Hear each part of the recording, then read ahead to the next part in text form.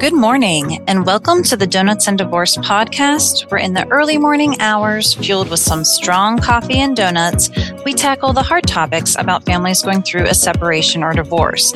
I'm Dorothy O'Neill, your host. I'm a partner and founding member of BOK Law and Mediation Services, located in Pittsburgh, Pennsylvania, where I practice in the field of family law.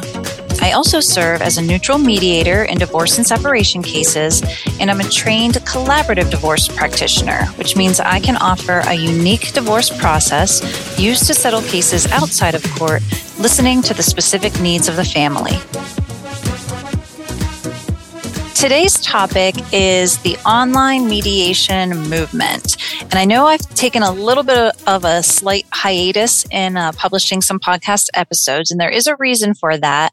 I think my last episode was published a couple months ago, but within the last couple of months, I have been attending some really incredible training, particularly focused in revamping my work as an online family law mediator and the program that I offer as a mediator. So to give you a little bit of background, when COVID hit in March of 2020, I was 7 months pregnant. And so I was around a little bit for the craziness of COVID and everybody turning to Zoom and online platforms to continue their work in the family law arena. But then I went on maternity leave for 3 months. So I was a little bit delayed by the time I came back from maternity leave. Everybody kind of had their process in place to handle online cases. And so I found myself kind of a little bit delayed in coming up with my own policies and procedures to implement an online mediation platform for my clients. At that time, I still had concerns about the connection of online versus in person. I thought there was more available with that in-person mediation option, building that rapport with clients, and what work could be done in person at the table together. So it took me a little bit of time, and I started doing some online mediations and started kind of building my confidence in that arena. And I started to embrace it a little bit more. And then the next thing I found was Zoom fatigue, right? And I think we all felt that at some point, either during COVID or shortly thereafter, where, God, not another Zoom meeting, right? So I was interested in figuring out how to overcome that hurdle, because I did see the value in online mediation, but I also understood that people might be a little bit sick of the online meetings. So that's where I kind of thrust myself into researching and getting additional training on how to make my mediation program better, which is what I've been doing for the last couple of months. And what I found is that I was able to make it more efficient, easier to navigate. And so I'm really, really excited to share how I've revamped my mediation program with you and give you a little bit more information about what's going on even nationwide with this online mediation movement. Some of the training that I did was through the Academy of Professional Family Mediators, which is a nationwide academy that I joined. And gosh, it put me in touch with people who are just killing it in the online mediation world. People in Arizona and California and Georgia and Illinois and Massachusetts that are just like paving the way. And what I have found is some of these professionals are actually only doing virtual mediations at this point, that they're only doing online mediations, and they've made their career out of that. And that was really interesting to me. That's not necessarily something that I want to do completely. I still like the idea and the option to do in-person mediations, but I certainly want to offer a better, more succinct online mediation practice. So I did this training the last couple of months, and I've revamped my program, and I'm really excited about it. But before we get into why this online mediation movement is taking off and the benefits of it, I wanted to give you a little bit of a reminder as to what mediation is. I know that can get confusing with all the terms that are thrown out there. What's collaborative versus what's mediation? They are very two distinct processes that you can choose to finalize your divorce case, but focusing just on mediation. And I did do a podcast episode back in, I think it was July of 21, outlining what mediation is, what it means. And that's definitely a more detailed episode. So if you want to dive a little bit more into what mediation is, that would be a good podcast episode to reference. But basically what mediation is, the definition of it is the amicable resolution of a legal conflict, including separation or divorce, where the parties involved hire an entirely neutral mediator who assists the parties in reaching a mutually acceptable settlement of the parties' divorce, custody, and or support matters outside of court to avoid the cost and apprehension of going to court. So in summary, basically what it means is two parties come together and they're like, okay, we're going to do mediation. We're going to hire one individual professional who's going to be our mediator. And so we're going to meet with this person outside of court for a number of sessions until we can finally resolve all of our issues involved in our divorce action. So that's it in a nutshell. Most of the mediation cases that I do not involve attorneys also being in the room. I've just found parties like the idea of just meeting with me as an individual as opposed to having the attorneys there as well. That's not to say that I wouldn't welcome the attorneys to come into the room if that's something that the parties wanted. I've just found that, and I give them the option that they really don't want their attorneys in the room while we're having these discussions. And sometimes they have attorneys and sometimes they don't. Some feel more comfortable about having a consulting attorney where they just can pick up the phone and contact the attorney and ask questions and use that information to then come to the table and discuss it as a whole with me and the other side. So that's an option as well. I don't want to ever deter somebody from getting an attorney at all. I just think with my mediation practice, what I've seen mostly is people coming to the table as individuals. So you really do have to feel comfortable coming to the table to be able to make some decisions eventually at the table. So if that's not comfortable to you, then certainly you might want to think of other options like collaborative, instead of, going to court even. But that's mediation in a nutshell. So we're dealing with one professional mediator in the room with the parties, giving them the list of the decisions they have to make as part of the divorce process, helping them get through those decisions and reaching a final resolution on your divorce matters. And the why online mediation, I believe, is working so well still. And in the training that I've done is it really comes down to several aspects, which I'm calling the 4 C's and the E. And the 4 C's are communication, convenience, comfort, and cost. And the E is efficiency. So on the communication side of it, again, a lot of our communication is through body movements and facial expression, kind of like the nonverbal. Only then is it followed by your actual voice and your speech. And then the smallest part of communication is actually your words and your message. So remember that even when you're communicating, think about it with your spouse, with your children, whomever it may be. Those nonverbal cues are often far more important than your actual message. So with online mediation, via Zoom or whatever platform a mediator may be using, all of that body movement, facial expression, voice, intonation, all of that is still there.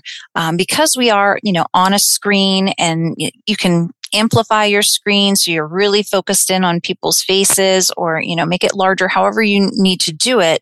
But with the new technology that's available, you really can amplify that communication. With the training I've taken, I have focused on creating those connections that you would still normally get as an in-person mediation online, taking the time to watch and observe people's reactions, making note of it, having a conversation about it, to really make sure that whatever would be happening in person during a mediation is still happening online. So that communication is still there. And like I said, it can be amplified. I mean, the voice that we use, you can see if you're watching the video that I'm doing right now, using a headset, a microphone, good speakers, good cameras, all of that is what I've learned that can really amplify this process to make it easier so that the participants can really hear me, can really see me, and I can also really see them and hear them. So it's still there. That communication is still a big part of it, and it's still there with online mediation.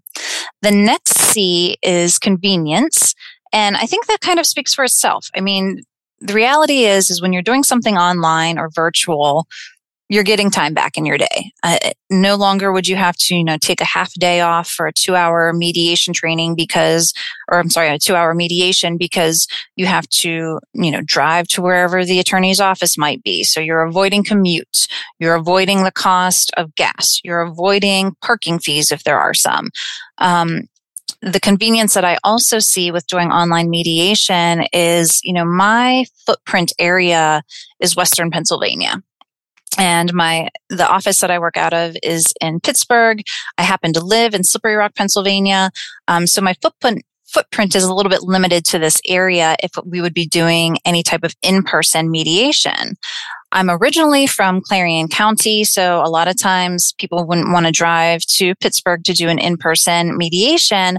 But now with online mediation, it is certainly possible to have clients or participants in the mediation process that are in counties throughout Pennsylvania because I am licensed to practice all over Pennsylvania. I've even gotten referrals for potential participants in the Philadelphia area. And again, somewhat declined those cases because it didn't make sense geographically. But now certainly with online mediation, that's absolutely an option to finalize a divorce case, even virtually by doing this online mediation. So it definitely expands the footprint. It makes it far more convenient for participants because they can, maybe take a 2-hour break from work where they can get involved in the mediation or, they certainly don't have to drive anywhere, which again is a biggie. The next C is comfort. And to me, this was really an interesting part of the training that I've received in the last couple of months. I mean, I've always acknowledged that there's definitely a fear involved, even when you're doing mediation. It may not be to the level of actually going to court and having to testify and have a judge decide your case, but there's still fear there. And in my in-person mediations, I always strive to create a comfortable environment so that we can kind of alleviate some of that fear. But there's really something to being in the comfort of your own home when you're doing these online mediations. Maybe, having your favorite or normal cup of coffee nearby, or maybe sitting in a comfortable chair that's yours, or maybe having your pets nearby. We often sometimes build in breaks in mediation. So maybe it feels good to be in your normal environment during those breaks that you can kind of retreat to and just take a breath. So there's really an important aspect of comfort in these online mediation practices to making sure that people feel more comfortable so they can focus on the issues at hand. Because what I found, and I'm certainly not a psychologist, but from the training and research that I have been doing, our brains just don't function as well when they're on high alert because they're almost in panic mode, right? So your body is focusing on calming yourself down as opposed to focusing on the issues at hand. So I really do try to, help create that comfortable environment with in-person as well. But when you're doing online mediation, it's almost automatic because you're usually in a place that you feel comfortable anyway.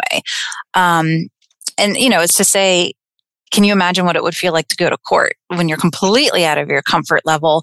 You're expected to testify in front of strangers, in front of somebody who's deciding your case. Can you imagine what your brain is going through then, as opposed to maybe sitting in your home, knowing that you're going into a 2-hour mediation session that you're prepared for, but you're at least in the comfort of your own home. I think that's a big game changer for these online mediation practices. Another and final C is the cost. And certainly this is something that I've talked about before, that, when you're only paying for the mediator to be in the room and not necessarily your respective attorneys or any attorneys, it's going to be a little bit of a cheaper option, probably a lot of a cheaper option, certainly cheaper than going through the court system. So that's something that is very appealing to people, I believe, who are looking to do online mediation. Not only cheaper for the professional fees, but again, cheaper because you're not having to drive as much. You're not having to pay for parking. You're not having to take a full day off of work necessarily. So cost is a big positive factor of online mediation. So those were the 4 C's. The E that I talked about earlier was efficiency. And again, I've spent the last couple of months really revamping my mediation process so that it's streamlined. I've implemented new technology to make the flow even more efficient. And that's not to say you do not have to be tech savvy to do this work. I promise you that. And I promise you that I am not a tech savvy person at all. But different little tips and tricks here that I've learned, implementing to make it so that the online mediation process is definitely smoother, and considering literally every tech issue that could potentially go wrong and how to bounce back if it does. And that is one thing that you will learn in doing the online mediation process is there's probably going to be a tech issue at some point. That's something we certainly can't control, but I have built in processes that if it does happen, here's what you do. I've revamped how to exchange financial information to make it easier for the parties involved so that they can each, give that information, download that information, and have access to that information. I've revamped how to organize it for the parties and review it. And how to even develop options for settlement together. I've kind of come up with some new ways to do that. So it's really been fun and exciting for me. And I'm excited to share this practice with you. It's still as efficient as it was, and as much as you still can sign agreements remotely to have it efficiently executed. And so it's all still there. It's just making it easier. And so I'm really interested in getting feedback on this revamped process. I'm hoping some of the parties that I have involved in it now will be able to give feedback, but I'm excited to share this with you. Know that there very much is an online mediation movement. We're just starting to see little bits of it here and there in Pennsylvania, but certainly other states are just like spearheading this movement. And it really is exciting. I think this is really going to be a welcome change for parties who don't necessarily want to take time off of their entire day to do this, but acknowledging that it is still very important and we still have to create an environment that works to reach these resolutions. Thank you for listening to the Donuts and Divorce podcast. If you have a question or comment, please feel free to email me your feedback at doneal@boklawfirm.com. I do make every attempt to read everything, but I can't necessarily respond directly to you. I may use your questions and comments as inspiration for new shows. Remember that the Donuts and Divorce podcast is intended as a general reference and is considered general advertising. Any listener should check for changes in any applicable laws and should consult with an attorney on any legal issue. No attorney-client relationship is formed by listening or participating in this podcast. The information provided does not constitute legal advice, and any thoughts or commentary by the podcasting lawyers is provided as a service to the community and does not constitute solicitation or legal advice. Any information provided is on an as-is basis, and the lawyer and law firm make no warranties and disclaims all liabilities for damages resulting from its use. Nothing provided in the podcast should be considered a substitute for advice of competent legal counsel, and in the event the podcast receives emails about the subject matter, no attorney-client relationship is created via that email communication. Thank you.